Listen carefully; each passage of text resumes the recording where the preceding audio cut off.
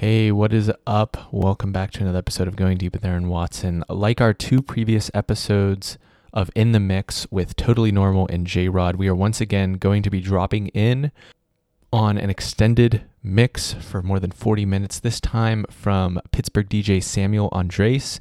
His sound is a little bit lighter and funkier than previous episodes, not quite as hard-hitting, but definitely a sexy sound. At the end, we talk a little bit about how he got into DJing and his advice for other people looking to pursue a career as an artist. So here is In the Mix with Samuel Andres.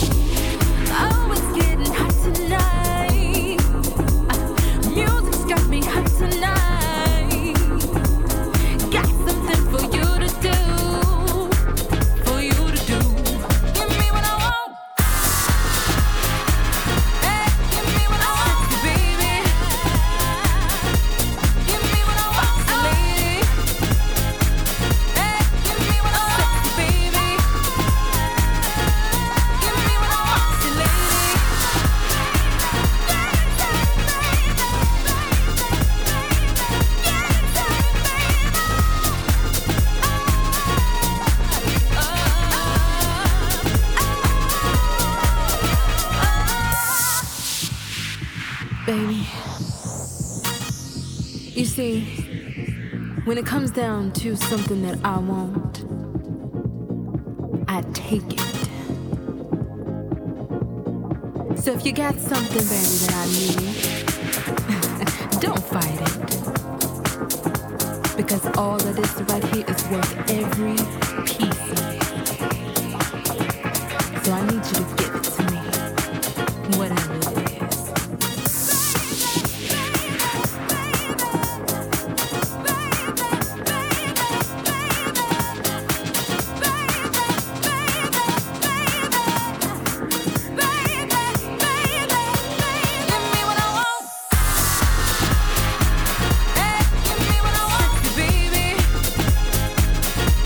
Give me what I want, lady. Hey.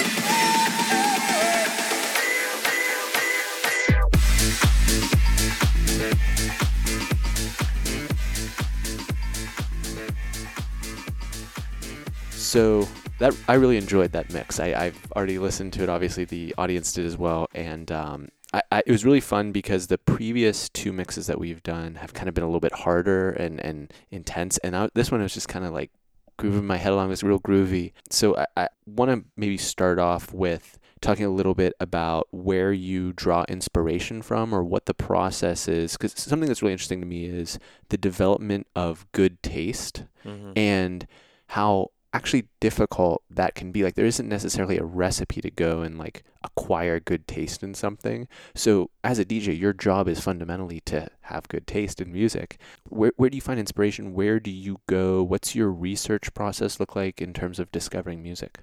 That's a great question. So for me, majority of my inspiration has been from my past. So I was originally born in Brooklyn, New York, and I remember my brother, who was 8 years older, leaving and going to go to clubs. And I would stay up late at night with a tape deck and record house music, like real New York City house music, which was very disco-inspired house and very New York kind of sexy sound. And that has always stuck with me as like my core love. It's called like real house, not the house we listen to now, which is much more EDM style house. So for me, every single song I listen to has to tap into that feeling of when I was a little kid recording mixes with my brother out clubbing, and having that disco, sexy New York sound. So that's what it starts with. It's got to tap into that, and I don't buy anything unless it makes me feel something. So some people just will grab as much music as they possibly can. For me, it's a very careful selection process. I have kind of my own routine of vetting songs where I'll never buy it on the first go, unless it like brings me to tears or something. But I'll listen to it, and I'll kind of, all those songs that make me emote in some way, I'll kind of save them, and then I come back to them a couple days later, and I see, do I feel that same emotion again? And if it brings that same emotion again, then I'll move it into my potentially buy, kind of category. But it always has to tap into that very disco, New York funky sound that, for me, reminds me of being a little kid. How old were you when that was going on, like, would you say? So I was in the first grade. Oh, wow. Yeah, first grade, and I remember staying up and recording mixes. And even as I grew up and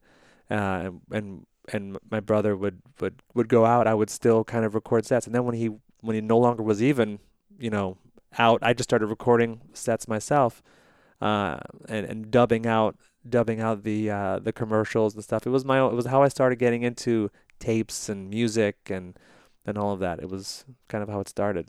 So paint the picture for me of maybe the first time you got behind turntables, the first time you performed. Sure. So it started in college. So I remember my first year at the University of Virginia, I went out to my first party that had a DJ there. Basically I thought, well, this is the time to be irresponsible with my money, right? So I bought the most junky gear I could find and said, I'm just going to practice, just see what I can do. And started practicing in my dorm room, annoying everyone else, but I really had a knack for it. And this was before the age of BPM counters and looping and all that. It was, turntables, straight up with no other programs, or CDJs that really just press play or paused and you could pitch bend a little bit. And I started practicing, and it just took, and people started recognizing, man, these mixes, you're mixing well, and eventually had the opportunity to meet the big DJ on campus, DJ Farzad, and I went out to one of his parties. He kind of befriended me and listened to some of the mixing I was doing, and wanted to have me open for him. So that was kind of how it all started. He gave me one night to open for him at a big party he threw, and the rest is history. By the middle end of my second year, I was DJing almost every week at some place. It would be at bars, fraternity parties. I mean, anyone who would hire me. So it was a great way to kind of expand my skill sets by just playing for whoever would hire me. And we were talking a little bit before we turned the mics on about the success that you've found and how fulfilling you find your work on a daily basis. And just in general, our audience is skews young, but specifically maybe to young artists who are looking for a piece of advice, or maybe you hear one of their mixes and you reach out to them or collaborate with them in some way, shape, or form. What would you tell people who are kind of just getting started in a time when, like you said, it's very crowded. It's a crowded time. Everyone's a DJ these days. Yeah, it feels that way now, especially with how cheap electronics are. It used to be so much more expensive, so much more difficult to get the gear. Now you can go to Guitar Center, you can buy, one unit for $200 and you have everything you need. Yeah. So, but I would say for those who are looking to get started, start small, right? Do and only get into it out of a genuine desire to listen to more music, right? If you're going to be a DJ, you're there to play music because it's good music, right? I find that that's where the greatest fulfillment comes, is when you get to play the songs that you really, really love, right? So my advice would be, start small. Don't buy the most expensive gear.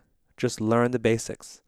And only buy the songs that you absolutely love, that make you feel something, and that you are excited to play for other people. So if you stick to that, it'll grow naturally. And people will recognize these songs. Why? Because they make you feel something, and you're so passionate about it, they're going to feel something about it too. And kind of getting back to that first question about the research process, what resonates with me is, so I don't really listen to that much music. I enjoy it, but it's not, I'm listening to hours of podcasts a day because that's my thing. Like, I'm always just like, oh, how are they asking their questions? Who's this guest? And that's just what I'm digging deep into. And it resonates with me so much. That's that same type of passion where, maybe work is the 4-hour gig and then maybe travel and some other things, but the real work, the real honing of your craft is the time discovering new music and finding that collection of skills and fluencies that you can then go apply. Yeah, absolutely. For every event you do, you spend so much time prepping for it, right? Because you want to narrow down to those songs that are gonna take the event somewhere, right? You don't just want to play bangers straight from the beginning. You want to work your way up, and that's my method, at least. I want it to start somewhere and go somewhere, right? Can you maybe like a side-by-side example, two different, like distinctly different types of parties or events that you would work, and maybe how you think about those differently for people? Absolutely. So I'll start with the first one, which was more of a higher energy event. It was the Urban Garden Party that I did this year at the Mattress Factory. Okay. It's their biggest fundraiser, and it's a huge bash. And I was the headlining DJ, and the theme was the 40th anniversary, which is kind of vague. So for me, I narrowed it down to, 40 years ago, that was like in the 70s, where it was more disco inspired, right? So for me, I thought this was perfect, right? So I found every single song that I could find that was disco inspired house, high energy, where you could just you could feel like you were at Studio 54. Right, and the event very much felt that way, and I think you found that the mix you just heard was very much inspired by that style of music. Right, that's very much what I've been playing this year. Now, contrast that with the event I did for the 412 Food Rescue about a few months ago. It was I think a 10-course custom meal over 4 hours, with local and other chefs from other cities that were making food with rescued food, and for that, it had to be slow, it had to be chill, it had to be sexy, it had to have a nice energy that kept people bobbing their heads, kept them eating, made them feel sexy, but didn't melt their faces or make them irritable because the music was too much energy. Yeah. So I remember I knew it was working. What I was doing was working because I had to DJ for about 4 hours straight of this very subliminal type of house music. I knew it was working because when I looked around the room, I would see just people just bobbing their heads while they're eating their soup or eating their courses. And just seeing their heads bob was confirmation that, okay, they got it. It's sinking. It's kind of melted into them, and it's working. Man, that's a beautiful picture. I'm sorry I'm going to ruin it with this question, but a 4-hour set, how do bathroom breaks work? So bathroom breaks, you find a very long song. Okay. And you time it. You make sure you have it, you mix in just right. So you've got the most amount of track as you possibly can. You make sure you know the next track you're going to play after that. You get them all queued up and you just run. Okay. And you make sure you know exactly where the empty bathroom is. Gotcha. Yeah. Cool. Well, I guess that's a trick of the trade for people to take advantage of. In terms of how you've, with a lot of previous guests, we've explored the marketing side of business. And as much as you are, maybe a common mistake of artists is the work will speak for itself, or if I build it, they will come. How have you thought about the brand of Samuel Andres, the DJ, and communicating that and getting that awareness to more people? Absolutely. Well, that's a really good question. So it started, again, small. When I initially started out, I was doing all of my own logos. I was doing all of my own flyers for events back in Washington, D.C., where I was DJing a lot, and promoting that myself and building my own lists of people who would be interested, right? My own email lists, right? And then I realized that was so much work. And so I started partnering with others that had a larger network, right? And that appreciated what I was doing, and we could partner together. So that really helped because we could, they had something I wanted, and vice versa. So, and here we are now in Pittsburgh, and as the Lux resident DJ, I think it's a nice symbiotic relationship where they are at the cutting edge of a lot of events. They know they're very plugged in, and we work well together by me providing this, music service and them being able to kind of help shape my brand, so to speak. So, for me, I felt that making partnerships was much more effective than trying to promote myself all the time, grassroots. You got to find good friends that appreciate what you're doing and help you get your name out there. And a referral is better than a cold call. So Absolutely. That's a perfect example. Absolutely. Word. So if people do want to connect with you, maybe they're a young DJ wanting to learn from you, or just in general follow along on mixes or other work you may be doing, where can we point people towards to learn more about you? Absolutely. So you can find me on Facebook right now, and just look for Samuel Andreas. I'm the Lux resident DJ. You can also find me through Lux Creative. Call the studio line or email them directly.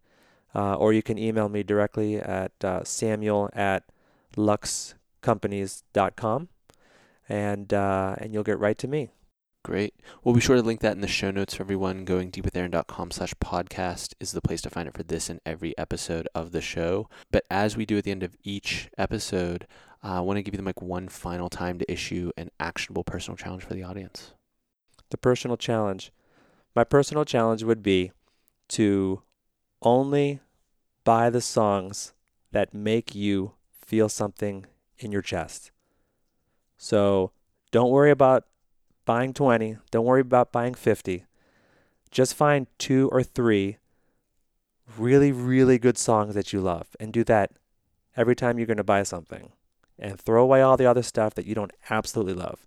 And if you keep building your library that way, you're going to have one of the best libraries of any DJ. And people are going to recognize that, and they're going to want your music because you took the time to weed out all the songs that don't make people feel anything.